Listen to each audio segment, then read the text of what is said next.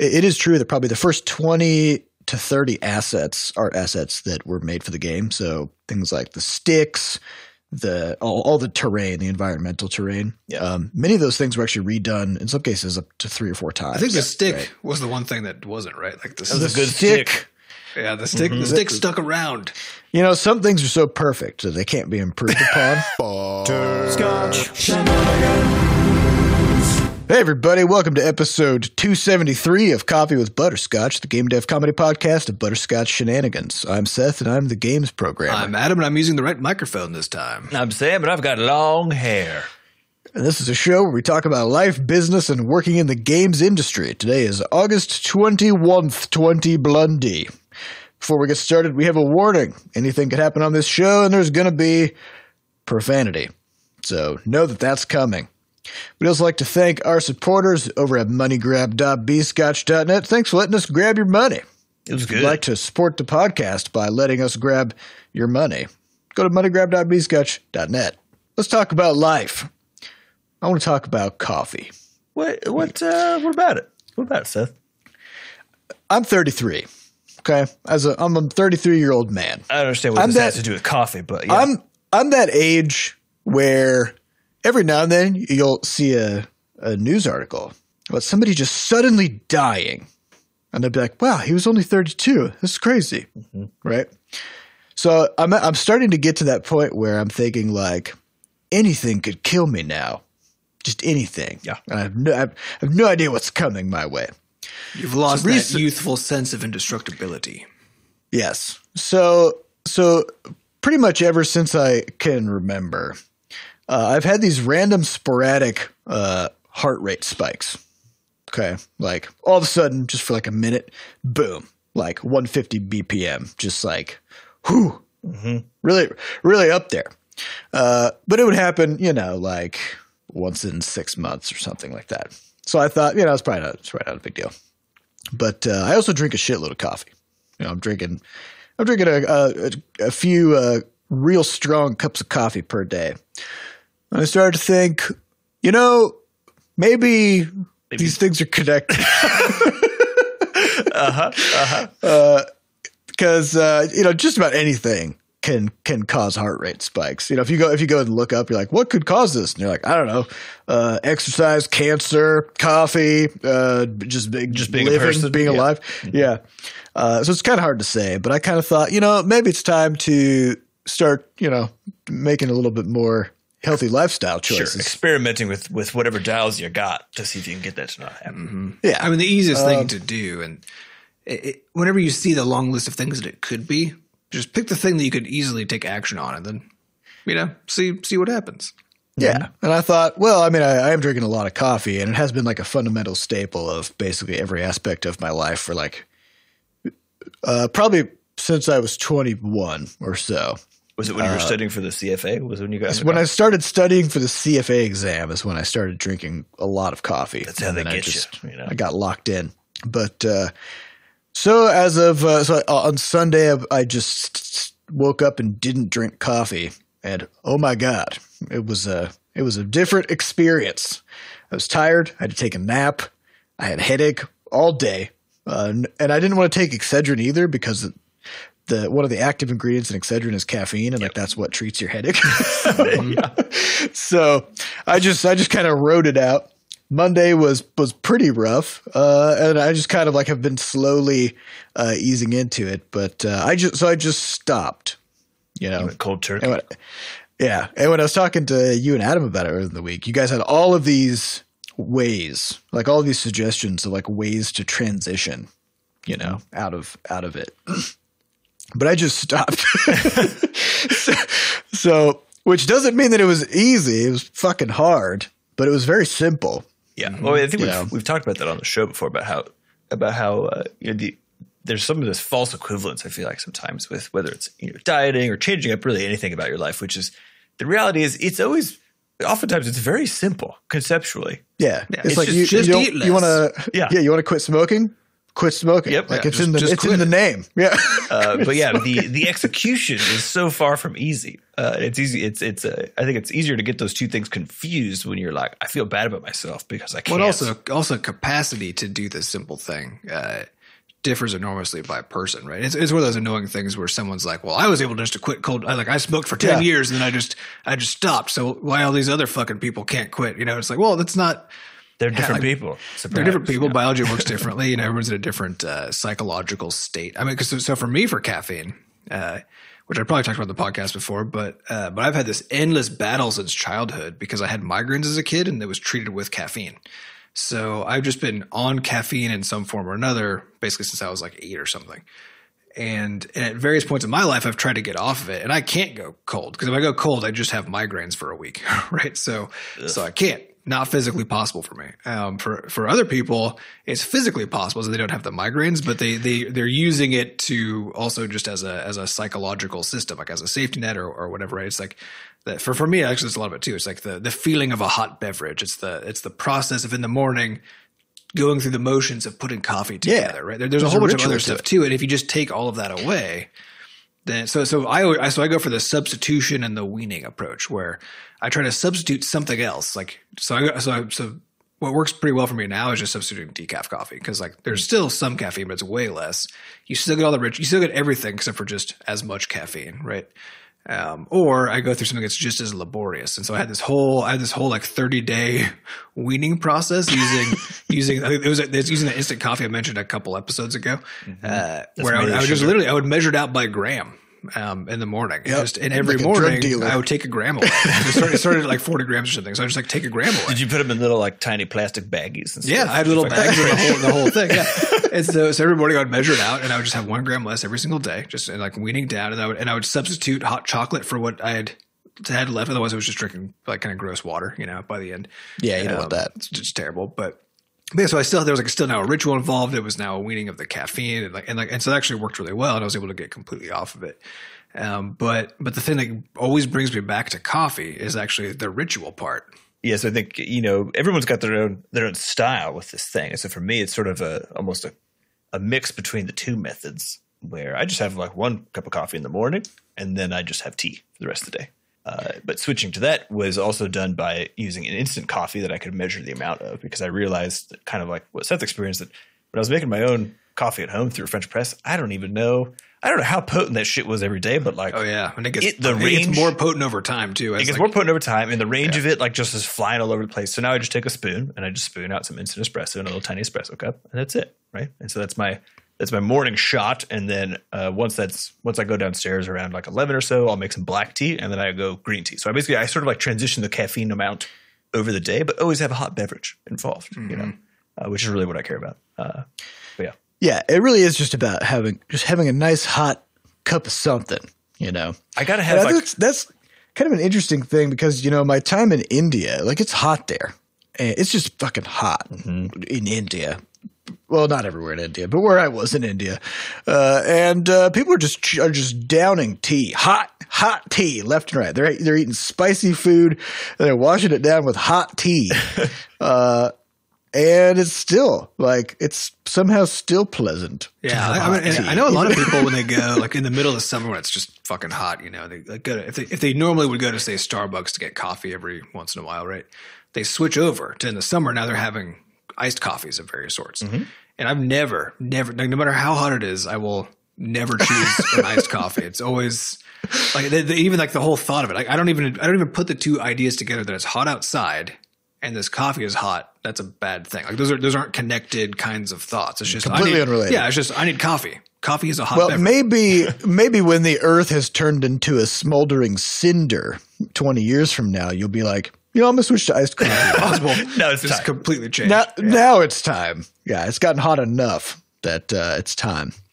So Sam, I think you've got a scone. We got some kind of scone update. Yeah. So 2020 has been the morning walks where my wife and I go and eat scones, right? And this is now we're deep in. This is like 6 weeks in. I'm pretty sure you're in the clutches of big scone. Oh yeah, 3 to 5 days a week when that shop is open. I'm there. I'm there in the morning. Get up in the morning, go for a little bit of a walk, and then stumble into there like an addict, getting my scone fix, get that lemon blueberry scone, and just go for it. Okay. Now they're delicious. Don't get me wrong. It's all good. But I'm starting to see the effects of consuming a scone every single day, on my midsection. Okay. Oh. So I mentioned to my wife the other day, I was like, I'm feeling a little fat. And she's like, nah, you're looking great. You're looking great. And I was like, I think I could tell like there's a little something going on, like a little more than the usual. So I think I need to, back off the scones. And then so I think there's the interesting sort of rule about like being someone's partner, right? Which is because people are people, like you'll sort of fluctuate about how you feel about your own appearance, right? And your partner's job is oftentimes to just sort of try to maintain the level and be like, no, like you're fine. You're the same as you've been, right? Unless it's the case that, maybe you've actually gone off the deep end on something, but you need a hard knock. But for the most part, I feel like the job is to kind of keep people even. So she was doing that for me. It was great. We go in the bathroom, and then I'm looking at mine. I'm like, yeah, definitely something. And then she looks at hers, and she's like, oh yeah, I think I'm getting fat. And I just go, oh no. It's sort of like unthinkingly, because I was brushing my teeth, just kind of do this thing. And then she just looked over at me, and then both of us just like burst out laughing because she was like, that means that you agree. So we just sort of like lost it, which I think is one of those funny, weird social contracts you have, right? Which is like what the role of a partner is when it comes to not necessarily just the fitness thing, but as far as like being that supportive wedge, and how every so often, if you're sort of caught off guard, then you have this sort of break of the agreement, which ends up being, in our case, very funny. Because I think, but it was still supportive in the sense that you both felt that you were going through the same thing, but neither of you wanted to admit it. Yeah, it wasn't until both of you started talking about it that it kind of broke through. Yeah. It's like, okay, yep, you know what? We're getting scone belly. Yeah, we're getting scone belly. It's 2020. So yeah, I think it was one of those things where being slightly distracted by brushing my teeth made it so I wasn't, I wasn't there. I wasn't 100% ready. So I just reacted. Yeah, you got to focus on those molars. You got to really get back in there. Yeah. I don't want to have to go to the dentist during 2020. You kidding me? I'm brushing these things. I got a text from my dentist and they're like, hey, you going to be coming in? And I was like, no. Yeah. I go, no, I'm not. Yeah, I was like, no, I'm not coming in. And they were like, we would have appreciated, that if you would have called in or canceled. Like, And I was like, it's like, hey, I would have appreciated a lot of things, right now at this point in 2020. But I didn't get those things. This is what electric toothbrush is for. Because with an electric toothbrush, you just don't need the dentist. That's what my experience. Every time I go, they're like, your teeth are really clean. Why do your gums bleed so much? Because it looks like you're flossing. I'm like, just electric toothbrush. Yeah, see, I brush a manual, so I'm more of a manual brusher. Still. It actually sucks. Like the toothbrush hijacking doesn't happen anymore to me because like it's a manual. No one even knows how to use it. Nobody knows how to drive that thing. So they pick it up and they're like, how do I put this thing in reverse? Can you figure it out? I've been starting to try to figure out how to brush my dog's teeth. Ooh, yeah, we got one of those finger gloves. Did you get what you got? The weird finger glove thing? No, I got this really wild toothbrush. It's like all right. I'm gonna try to verbally walk you through what this is like. Okay, a normal toothbrush is a stick with a flat plate on the end and bristles coming up vertically off of the flat plate. Right? With you. Okay, a dog toothbrush, stick, a V-shaped plate with bristles coming inward at a 45-degree angle. So you can go down the line of the teeth with it? Yeah, so you can catch both sides of the teeth in one. So you can catch both sides and the bottom of the tooth in one go. And I'm looking at this and I'm like, why the fuck do dogs get this technology? Like, I want it's it. Probably because their mouth opening goes backward along the ridge of the teeth. So like as a person, you only have a hole facing forward. Also, wait, what kind of teeth do dogs have? They have a combination. They got all the kinds. Yeah, they have like molars and everything. They have like a modified canine that's a molar. That clearly, but it's still all really pointy shit, right? They got super pointy little tiny ones in the front. Yeah. Then they've got giant fangs. Yeah, the canonical canine. Yeah, and then they've got molars kind of like ours, but not quite as flat. Like their molars are kind of. It's very much. I wonder how much because with our teeth, most of our teeth are just like they have extremely flat surfaces. So I feel like it makes sense that we use another flat thing to scrub them. But if dogs have really pointy surfaces, it feels like it makes sense to You know, like how those like automatic knife sharpeners and stuff, they're also just like a V, you know, and you just like run the knife through it. So it's basically the same concept, I think. Yeah, but for some reason, I was laughing so fucking hard because I finally got the dog under control, you know, and she was kind of chilling, and I have like this special toothpaste, and it's kind of minty, you know, which is very unfamiliar to a dog. Yeah, it's a weird choice. And for some reason, it just cracked me up. Where like I finally got to a point where I had the toothbrush in her mouth, and it was like behind her cheek, and she was just standing there, and I was like brushing, and it just sounded like a person brushing their teeth. So she was just sitting there, just kind of like exasperatedly looking off into the distance, and it was just like, you know, I don't know why. It was just fucking hilarious. It is hilarious. It was just it's great. But I'm only getting like 3 teeth a day here because it's just like that's too much, and then she's that's how nail trimming works for the cats. It's like they take whenever they fall asleep next to me, I just like go in and I snip like 3 to 5 nails, you know, because that's the most I can get.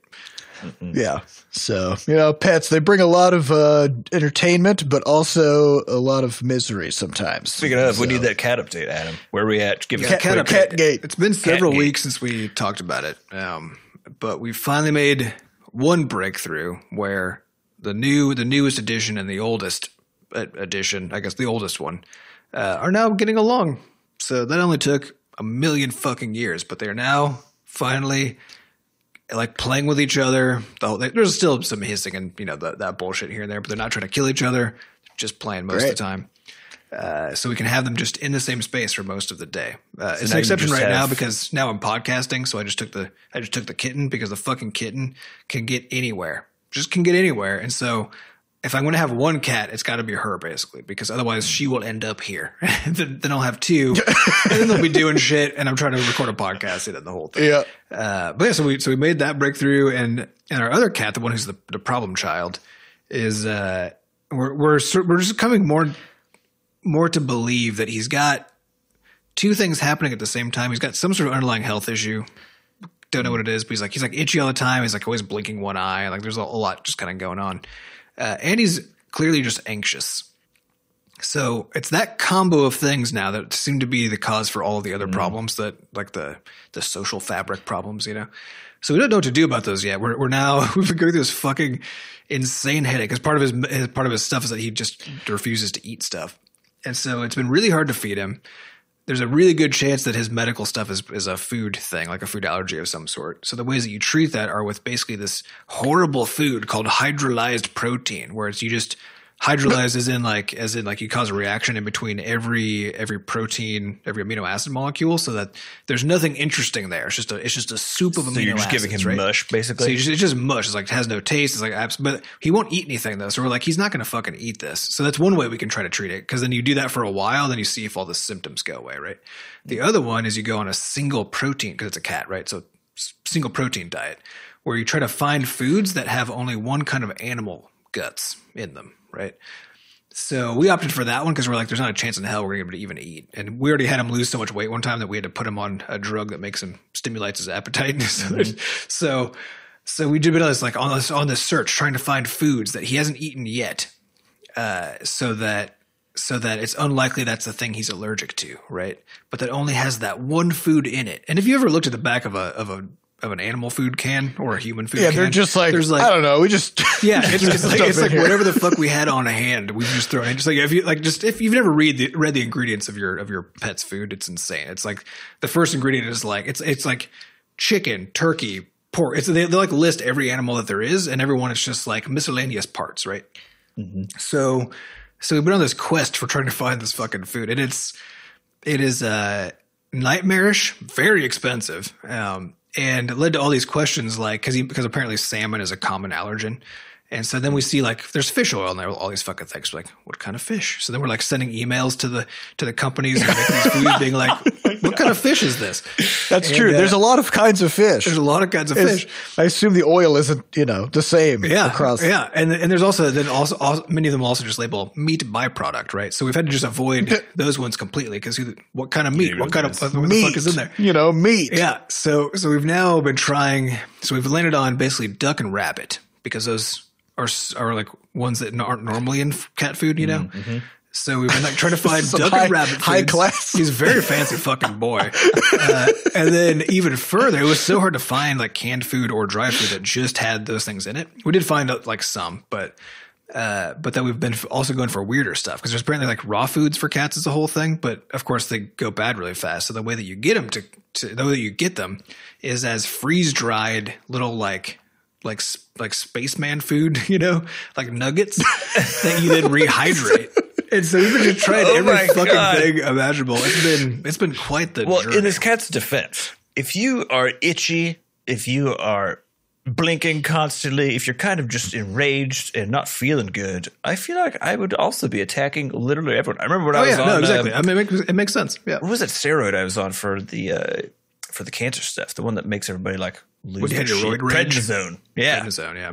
Oh my God. Like I was on a super high dose of that. And yeah, there were some times I just had to sit there as quiet as I could be at the dinner table. Cause like, I remember we went out to eat at like an Indian restaurant and I was literally just like, I was completely enraged and there was nothing happening. I had no reason to be enraged. I was just like sitting there and I was just like, just mad, just so mad. This is something this is kind of a weird, tangent, but I'm going to take it. It's something I've been thinking about is people talk about like, oh, it'd be so interesting if you could like upload your consciousness into a machine, like into a computer or make like a robot brain or something.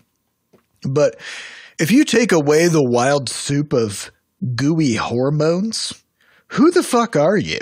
Yeah. 100%. Because like if you can be completely enraged for absolutely no reason, while just having a nice family dinner, simply because there's some kind of weird, tweak in the soup of your brain, right? Oh, this implies that like this idea implies that if you were to make a computerized version, that there's two kinds of things. There's like the stuff that comes from like hormones or whatever, and then there's like your actual brain or something, and we're uploading that part instead of saying, that's what I'm saying. But I'm saying like, but they're not different though. It's like But it's not even different, like in terms of how you would model it. Because if you want to try to model a brain so you can upload it, your brain is just also a pile of it's a soup of chemicals, right?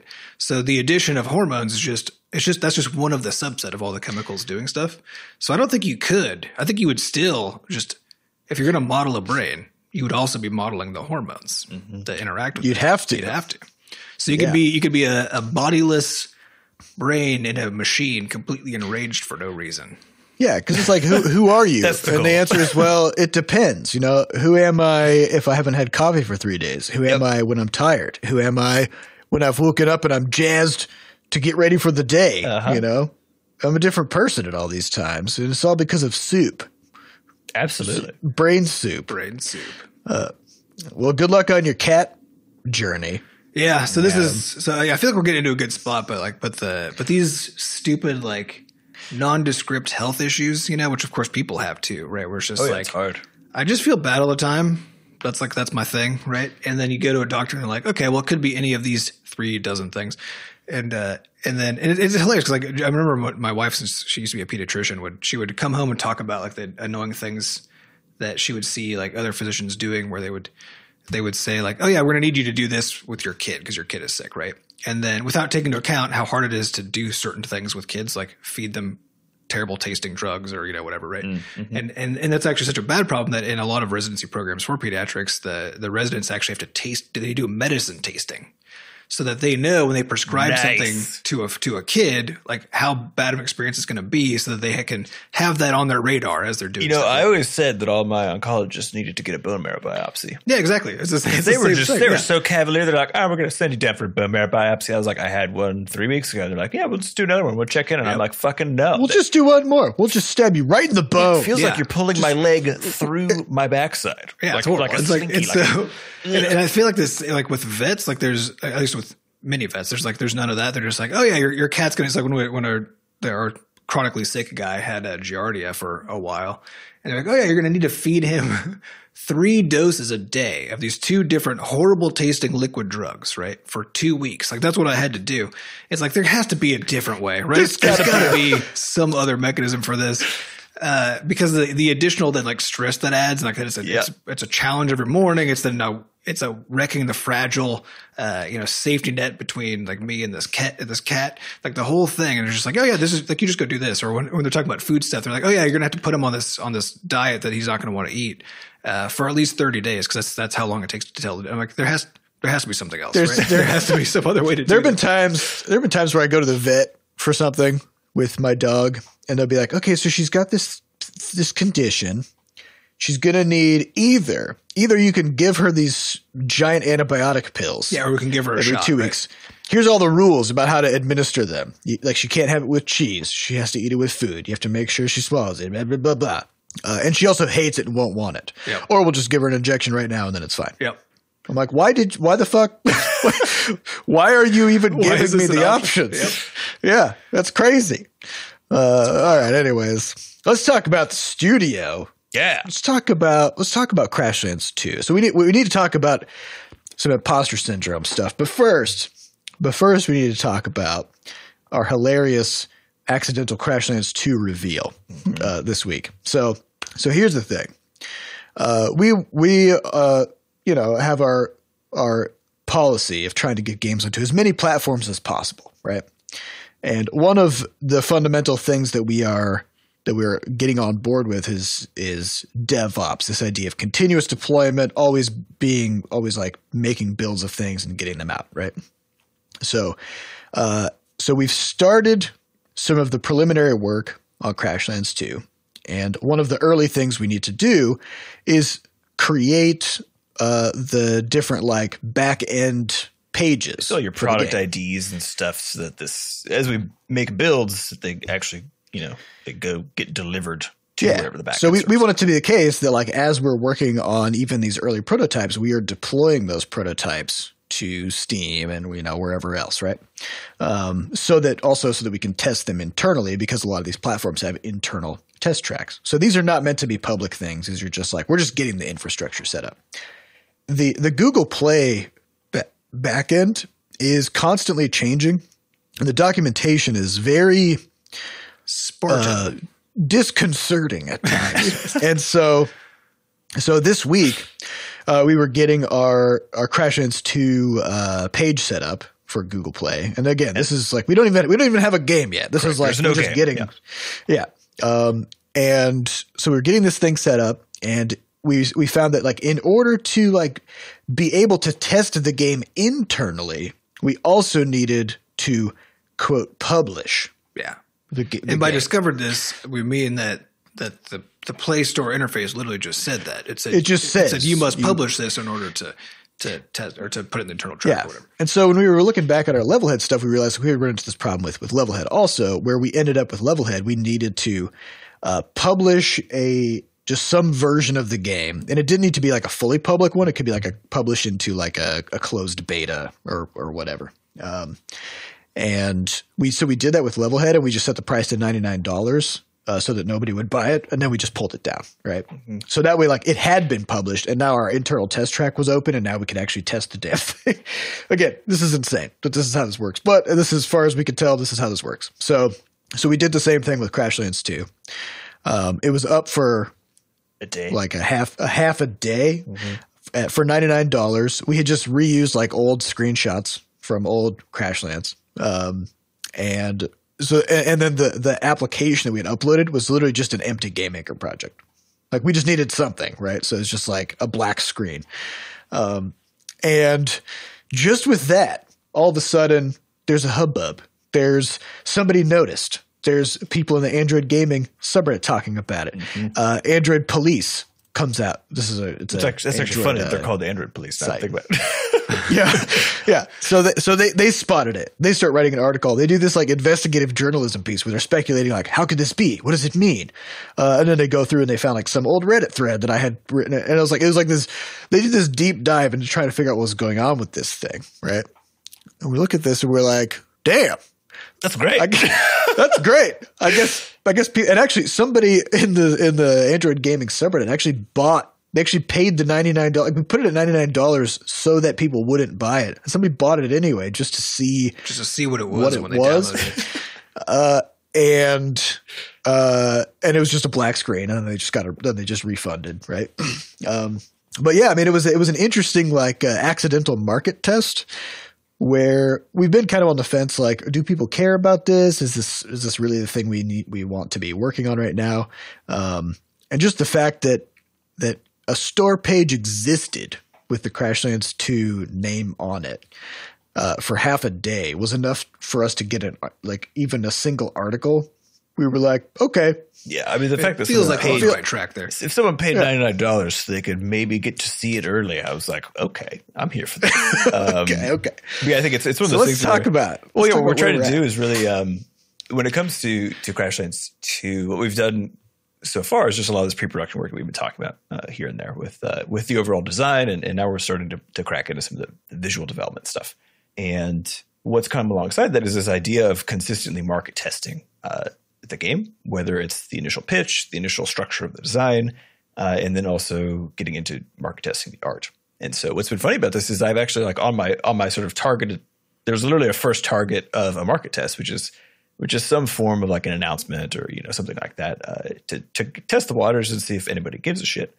And I've been sort of musing in the back of my head about how exactly to do that. And that's months off because we don't have anything we want to share exactly yet with it. But I've been musing my head about exactly how to do it, and like, it's kind of tricky because we want to have like, what do we have lined up first? And then this just like happened on Wednesday, and I can't tell you how pleased I was because I was like, great, like I didn't have to do anything, and then we got exactly the result that I would like, at least from the ecosystem as this thing was planted in, right, which is the Android one. So that was really fun. It was really fun to see, even though it was a sort of a freaky accident, which wouldn't recommend happening on purpose to anybody, but good to happen. And then as far as where we're at on the project, so we're just kind of continuing along this pre-production phase. So like I said, prototyping has sort of just barely begun. We're still wrapping up all this tech debt stuff. But one of the interesting things that's happened is, I'm really I think people who've been listening to the show for a while will know that as far as the art goes, that I really only got into art for real about 2 years ago. Actually, in the middle of the early stages of Levelhead was when I first, which I think is weird to say. So it's when you move from doing it because you had to doing it because you wanted to and also had to. Correct. And so since then, I've taken, I think, four or five classes. Been basically doing pretty consistent studies weekly for just trying to figure stuff out, see how things work, doing some animation testing, whatever. And so, yeah, as we step into Crashlands 2, it's still going to be in 2D, but I'm really trying to figure out. I'm trying to push everything so that I can. When someone looks at it, the whole goal is that if someone looks at your game and they're just like, yes, I need it. I will pay $99 for it. Right. And so that's the mark that I'm trying to hit. And so one of the interesting things that's happened though is one is that I feel like a few of the recent pieces that I've done internally as we've been working on the biz dev have been good, where they've been nailing a sort of a feel and a look. And the weirdest thing about that though has been the secondary feeling that comes afterward, which is I'll make one and I'm like, yeah, I think this is good. And I show it to everybody and they're like, yeah, this is good. And then afterwards I'm like, okay, I did one. Is that the only one that is that the one? Is it the only good thing I'm? Yeah. Like, is that, am I going to be able to, cause over the course of a project, Levelhead, we've talked about how many art assets are in there. And same thing for the original Crashlands, actually. There's a fuckload of art. Like just a tremendous amount of art that goes into these things. And it's the same with the programming and everything else. But I think at the start of a project before it's sort of like getting a few of those early pieces done is weird because at least for me, I'm trying to punch above where I have previously understood my skills to be. And so anytime you manage to land one of those things, and again, it's like one of the first times you've done it, then I think this question kind of starts eating at you a little bit, which is like, is this replicable? Like over the course of 500 more assets, right? Can I deliver at this level? Well, I think actually, to me, that isn't even quite imposter syndrome. I mean, it is a little bit because the sense of like you clearly could do it once, so why couldn't you do it again, right? Mm-hmm. But I think there's actually this is more about where you are in your learning how to do this kind of art, right? Because when it came to Levelhead, you'd been leveling up all your skills the whole time, but you didn't change styles, you didn't change tools, right? Mm-hmm. You changed aspects of your process approach, and you added some new steps of like sketching steps and that kind of thing. And even those, as you were doing that stuff at the beginning, you felt a lot more uncertain about, right? Mm-hmm. Sure. And I think this is one of those experience things, which is you're talking about this as if the fact that you've been making even just good art for a long time means that now when you're making a new kind of art, you should just be like, look, I can do it. So this should be fine, right? Right. But you're really talking about, you're now in this actually new realm of uncertainty, which is, as you said just a moment ago, like you've made one or whatever, like a tiny number of good assets with this new style. And when you brought those to us each time, you were extremely uncertain about if it actually was good, right?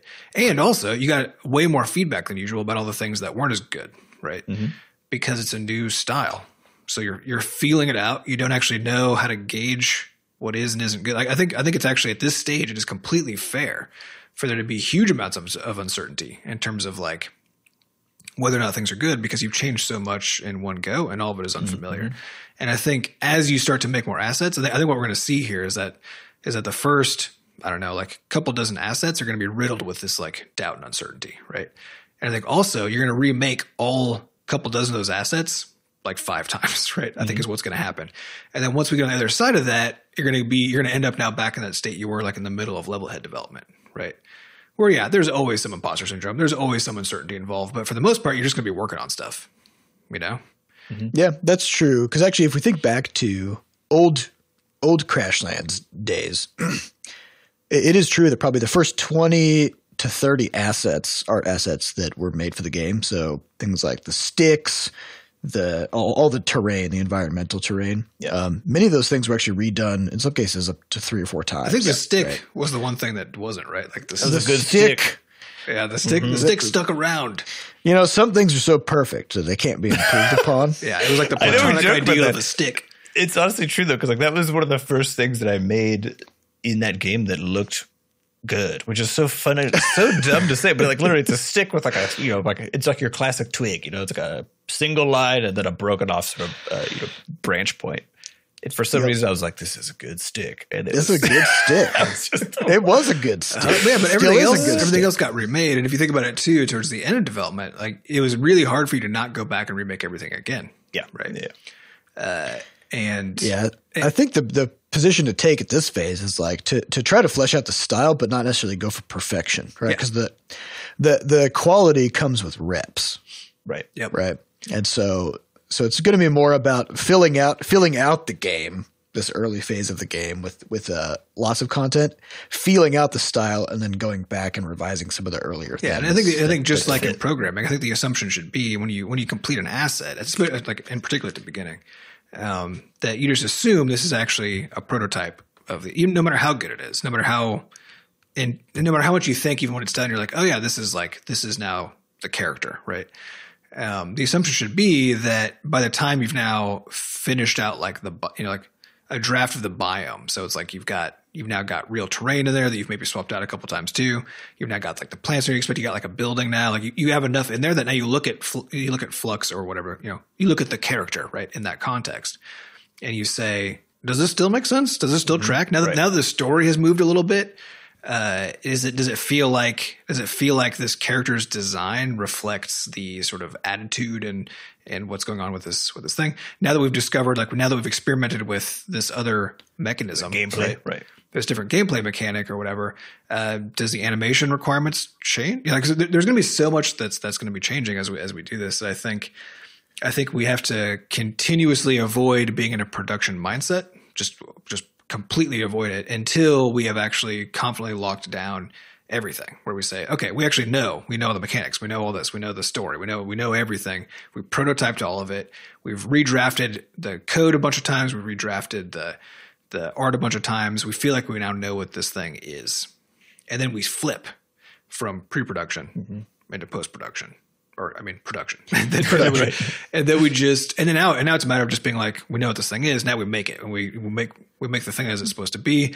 If in the end, 3 months later, we're like, oh, we don't like this thing as much, too fucking bad. We're in production. We have a million more things to make. Right? We have to just keep on moving. This is the time where we just get to experiment and just decide what actually is good and what good means, what the vibe is, and all of that. Yeah, I think it's so interesting. It's because all this stuff is so circular at the beginning, because it's sort of like circular. You're putting down the first points in the sand for what this thing is supposed to look like, right?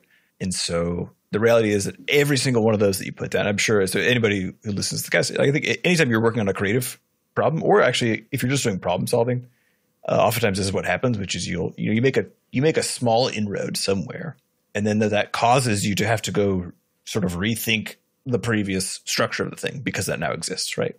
And so this early phases, that's basically where we're at, and that's happening on all fronts sort of simultaneously. It's happened a lot with the design already, but we're sort of moving into the biz dev phase, and so I guess makes sense that there's just a lot of like, is it good? Is it good? Can I even do this again? I don't know. I'm just I think it's fine to think that like no.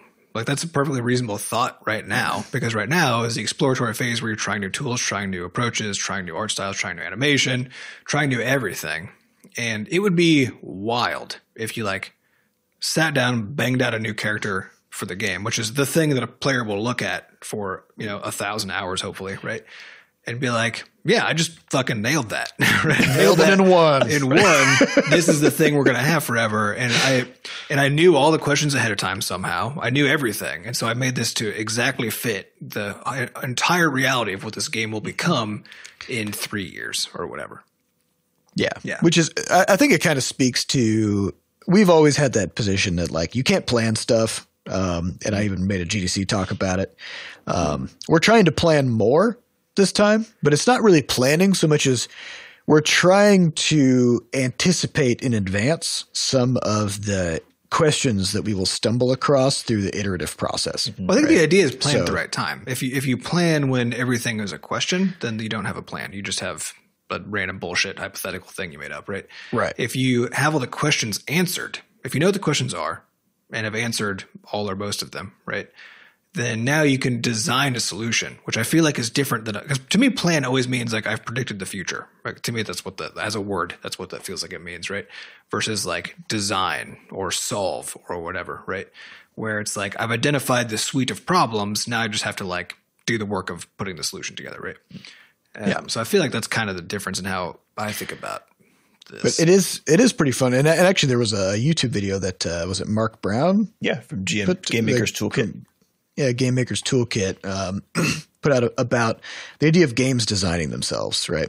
And there's so many iconic games out there like Rocket League or Tribes, where the core thing that makes the game what it is was discovered accidentally, right? Mm-hmm. And we even had this with Levelhead with the grappling hook, right? Like without that, I don't know what the game would be, but it would definitely not be what it turned out to be. I think that the idea there is that if you do have that separate, isolated prototyping phase where you're learning all of this stuff and discovering all of these things, and you just separate that, because if you're doing this during production, because basically that's where the cost comes from, right? If you're doing this during production, which is historically how we've always done it, then the costs are really high because your cost to make every asset, to write every line of code, everything now is really, really high because the requirements are higher. The fidelity has to be spot on the whole time, right? And so every time you now discover a new thing as part of that process, the cost to actually weaving that new thing into the bigger picture is fucking enormous. I kind of disagree though, because it sounds like you're sort of laying down a line in the sand of saying like, we've answered all the questions that we're going to answer. Now we're in production. But the fact is like so many things can only be discovered once you have all the pieces in place and you actually have a game that you are in production on. And then you realize, oh my God, once we have all these systems in place, there's this aspect of it that comes together to form this emergent gameplay thing that we didn't really. And so you don't think that all of that already should have been in place in the prototype? That's what's supposed to be done. Well, that's the difficulty is you can prototype a lot of things, right? But prototyping every single game system to the point where you have all of the content that makes the game systems work, it's very hard to figure out where the line is between that being a prototype and just being the game. Oh yeah. I would never think that once you sat down to actually like move into the production phase that you would just be like, okay, we're on rails now. Like this is going to be trivial. We just like do the work and we're done. But the idea of that phase is doing as much work as possible ahead of time when it's cheap, while things are not being made, quote unquote, for production. The fidelity is lower. It's the difference between, I think, pumping the game full of content versus figuring out the systems.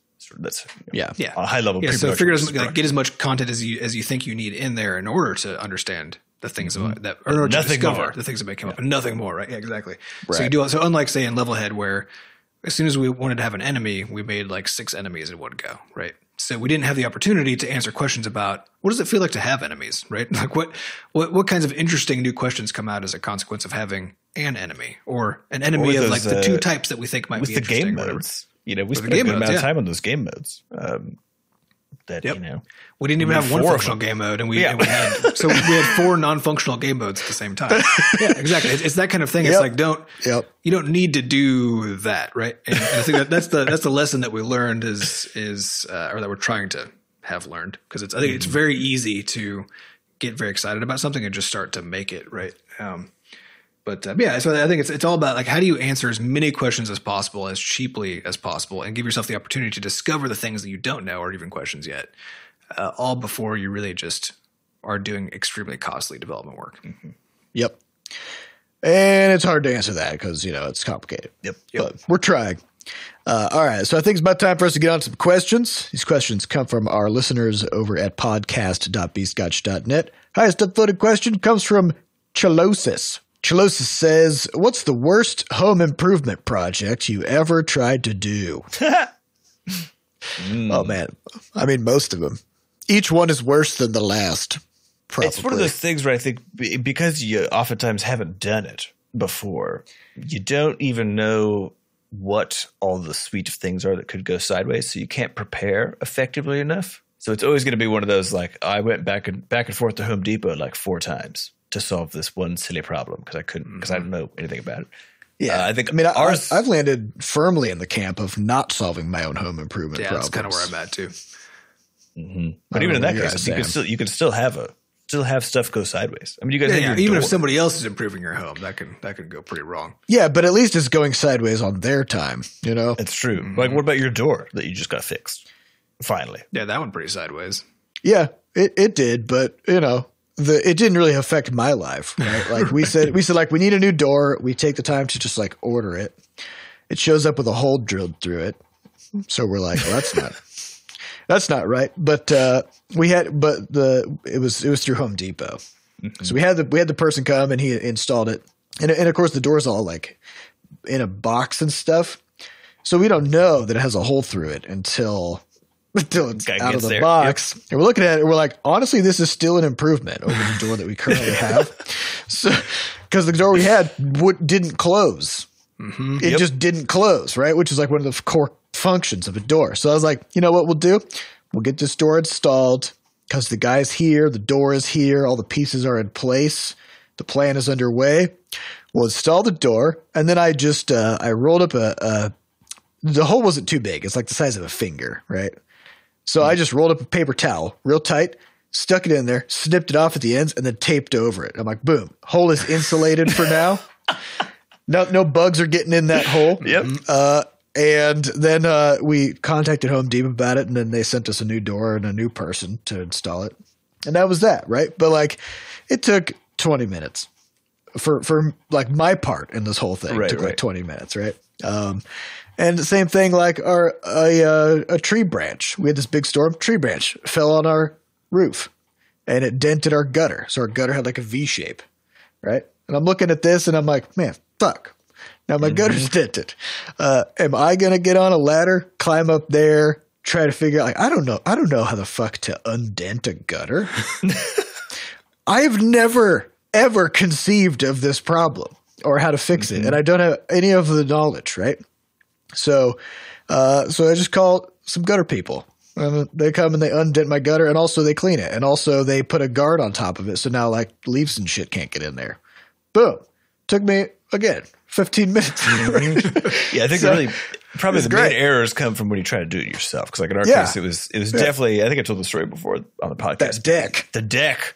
Yeah, you guys fucked that up real good. Yeah. Well, my wife's like, yeah, it'll be super easy. And then we go get all the stuff, start working on it. And 4 hours later, have like, just the smallest little patch of it done.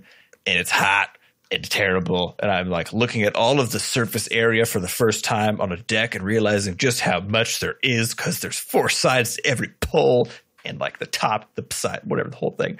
And I was just like, this is terrible. And then we call someone to fix it, and they come out and they're like, nah, like you guys did such a terrible job that we literally can't put our name on it. Literally, that's what they say. And I'm like, what is happening? This is horrible. I hate it. And then ended up having to get like some random handyman dude to do it, who does like the most medium job imaginable. But again, like I said, kind of like having a door with a smaller hole in it. That you did such a bad job that the only people willing to touch it were also people who would also do a bad job, just to get it done. So it's done. Yeah, now. I asked him. I was like, "So are you saying that I need to like have this done poorly and then wait like 4 or 5 years for the finish to like wear off and then call you guys?" And he was like, "Yes."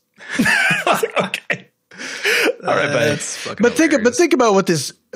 I mean, with home improvement projects. So like our generation, we have a hard time getting homes, right? Correct. Like they're all owned already and they're expensive. So we aren't like the generation from, who grew up in like the 50s and 60s. You bought a house for $5 and you're like, hey, I turned 18.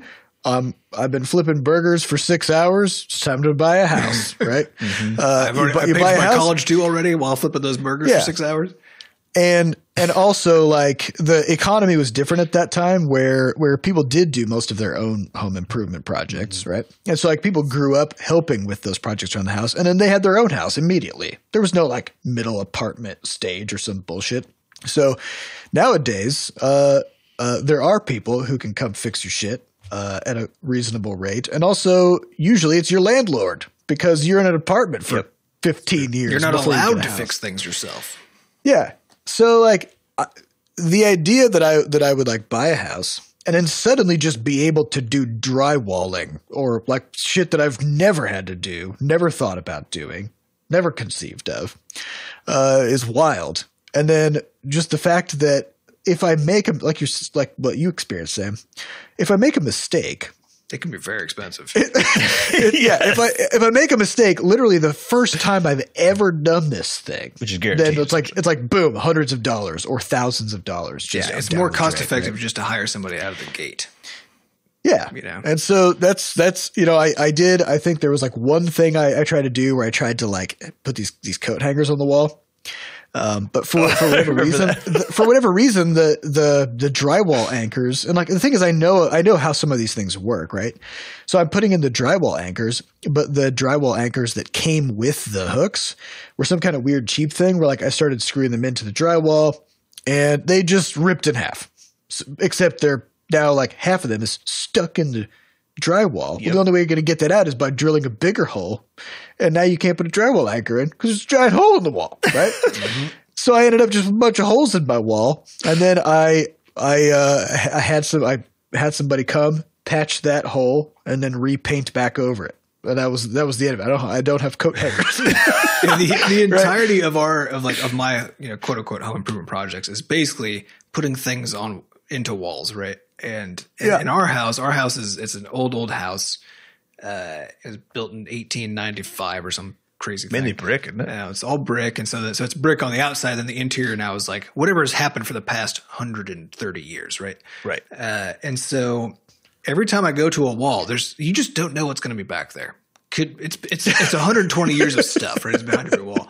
And so I've got all the things. I've got my stud finder. I got various kinds of instruments for trying to detect what's behind the wall, right? It turns out that all those are just horse shit as far as my experience has been. And so I'll be like moving across a wall to like, it'll blink in this spot. And then in this spot, I'm like, okay, cool. So I know kind of where things are. So then I go around those things and I go through, and then suddenly like I hit a fucking junction box or I hit a vent or an air duct. I mean, right. And so there's this like a 9-month period where there were just 2 holes in our bathroom wall, that both just one that hit a junction box and one that hit, air vent, air ducts. And, because like I drilled into them because thinking there was nothing there after using my magic technology, and in both cases, I just bumped into those things, and they were right behind the drywall. So I couldn't use that to mount anything. So then I just had holes there. And I was like, I don't want to patch this. So it's just 2 tiny holes. Just 2 tiny holes. So that it like literally just like 9 months later, I finally, but it's like, that's been my whole experience. Or when we tried to hang up those, one of those closet kits that you get from Container Store, And it was the same fucking deal. Like, so my wife found the perfect spot in her office. And so she got the thing size, like we got it all in. And I went up to put it up. And then sure enough, 2 of the fucking 4 holes for like the top mount thing just hit things behind it. And both of them, it was another air duct, right? And one is like right behind it. There's like a 1/4 inch of free space. The other one, like there was like a whole 1/2 inch of free space.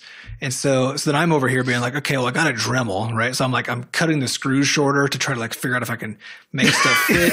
Go to the hardware store. I buy like 4 kinds of different drywall anchors. I think this is why. Like, one of these is going to work. And I eventually did do it, but I'm very suspicious about one of those anchors and what it's actually doing.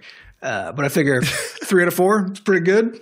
Probably I think it's the thing, right? It's like you go to hang something on the wall, and the amount of things that can go sideways, not just the painting itself, but like a nightmare. Just you putting something on the wall is too damn high. Yeah, it is the case. Every time we've done something interesting, like we had all of our toilets replaced when we moved into like ones that weren't 1,000 years old and sucked. You know, I mean that did suck, but in a powerful, the correct way. Yeah. Mm-hmm. And one of them when we replaced it, the guy ended up having to be, because it's a simple thing, and like in principle, yeah, I could replace a toilet. Gross. Not interested. Simple is not easy. Simple is not easy. So we have the guys up here doing it. He did the first, because we like replaced everything. So he did like in like an hour, he'd like replaced 4 fixtures, like 2 toilets and 2 sinks, right? He goes up to do the last one. 6 hours later, after him having to go out and like buy some wood and like do all this kind of stuff, because it turned out that underneath the old one, like it was literally just resting. Like the thing that was holding it up was the pipe below it. It like wasn't resting on anything. The floor wasn't holding up. It was just fucking sitting on a pipe. And so he'd come down after he discovered this, and he was like, he's like, I could just put something back on there, but I feel like this is bad. I was like, yes, this is bad. Just fix this shit. And so then 6 hours and like $1 jillion later, we get that thing fixed, right? So it is the case. Like every time you poke behind something with house stuff, it's just like it becomes a bigger and bigger nightmare. So my strategy has been to avoid it wherever possible, and then hire really good experts, and then when I think I can afford to do it, and otherwise let things be shitty for a while. Mm-hmm. Yeah, this reminds me of all throughout this week, we've been working on shoring up some of the last pieces of this tech debt stuff. And we'll be like, okay, time to do this super simple thing, right? There's always some fucking thing. We got to do it. And then 9 things go wrong. And we're like, oh, wait a minute. And then as you fix those things, you discover there's 9 other things that are fucked up. Yeah. The theme from this week was, man, it's always some fucking thing. There can never not be some fucking thing. You can't just hang a picture on the wall, you know? You can't. Yeah, I think there's been maybe like, of all the things that I've stuck into walls over my lifetime, I think like 3 or 4 of them were seamless. It was just like poked a hole, perfect. The hole nothing was back there. Everything worked out great. I didn't misalign anything. Like everything's great. Put a thing. It's been like, it's like 2 toilet paper like rack thingies and like a towel bar. I think that's the entirety of my pure success with home improvement projects. Even like I was getting into woodworking a few years ago, and now it's just too hot and I haven't been able to do it. But I was like learning stuff and like fucking up, because like it's part of learning, right? Which, as Seth was saying, you can't just go suddenly become a house magician, right? So, but I was like, I'm going to learn some woodworking stuff. So I was playing with things, and I built my own like woodworking desk thing, you know, and I was like super pumped about it. But I kind of fucked up a little bit where some of the boards weren't like misaligned, but they were like somewhere like a little raised relative to each other. So it was just kind of a little, it wasn't a perfectly flat surface. But I'd also got this cool electric planer, you know, which I was very excited about. And so I was like, oh, I can just fucking just plane it, you know, just like get rid of that height. Having never used this thing before, right? And so I go to do it. And then now it's like this crazy, like hideous monstrosity. Like I turned a thing that was like a minor problem into now like a piece of shit, because it's like, hole through it, basically. Well, it's basically because I just like planed across it, and then like, but you can't like perfectly get these things to line up after you've gone across once. And so now instead of a thing that has like these like smooth edges where each board is just like a slightly different, you know, height coming up, now the 3 boards in the front all have like 3 grooves across them at different heights with sharp edges, and it's just stupid. I think this is why command strips were so successful. Oh god, command strips are fucking great. Yep. Because you're just like, cool, I can put whatever I want on the wall, and I know what that is, you know? But think about the marketing there, because literally all you're doing is taping something to the wall, you know? Like that's what yeah, but it's a real good tape. It's real good tape, and it's not super likely to pull your paint off. It's like it's likely to keep the thing hanging there. So it's not likely to fall off. When you decide you want to get rid of it, it's not likely to rip the paint off. In my experience, paint still comes off pretty fucking frequently. Just saying, if any Command Strip sponsors are out there, I mean, we got you if you want to. Oh, yeah. I haven't really heard them sponsoring podcasts. But new market opportunity, you know? What is it seems like there's some products that you literally only hear about on podcasts. I think it's anything targeting millennials. Yeah. Yeah. And I think it's just because if you think about a podcast, as far as like being able to target an audience, like you know exactly what a person is about by what podcasts they listen to. You know what I mean? Like it's not as vague of a thing as like, oh yeah, we're going to like show an ad during, I don't know, like the Super Bowl.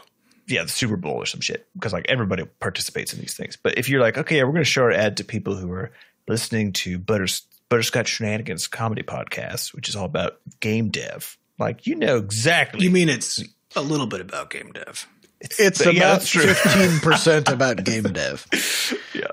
And it's also about command strips. So, 100%. Command strip. Who makes those? 3M?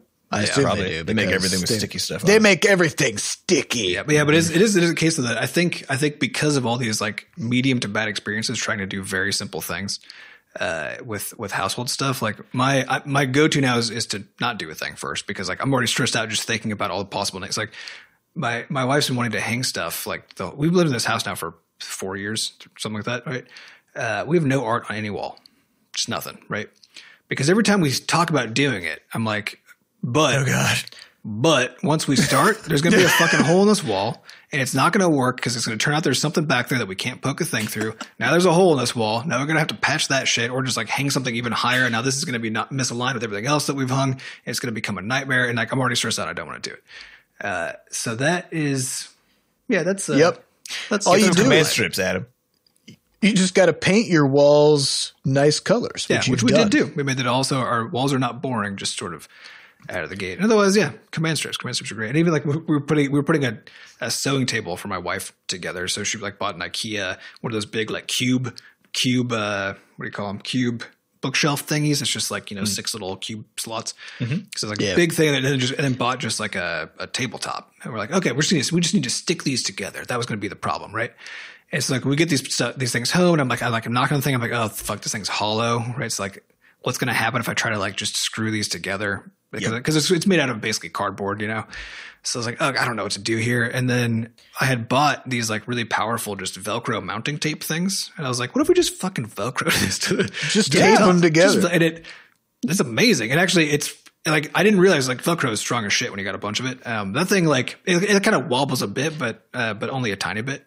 But if you want to get it off, it is really, because we had to take it off once too. It was like so hard to get off, but you still could take it off, which is pretty rad. You literally you're just describing a command strip again. So I know, exactly. It's just a command. I mean, I'm pretty sure it's a 3M product too.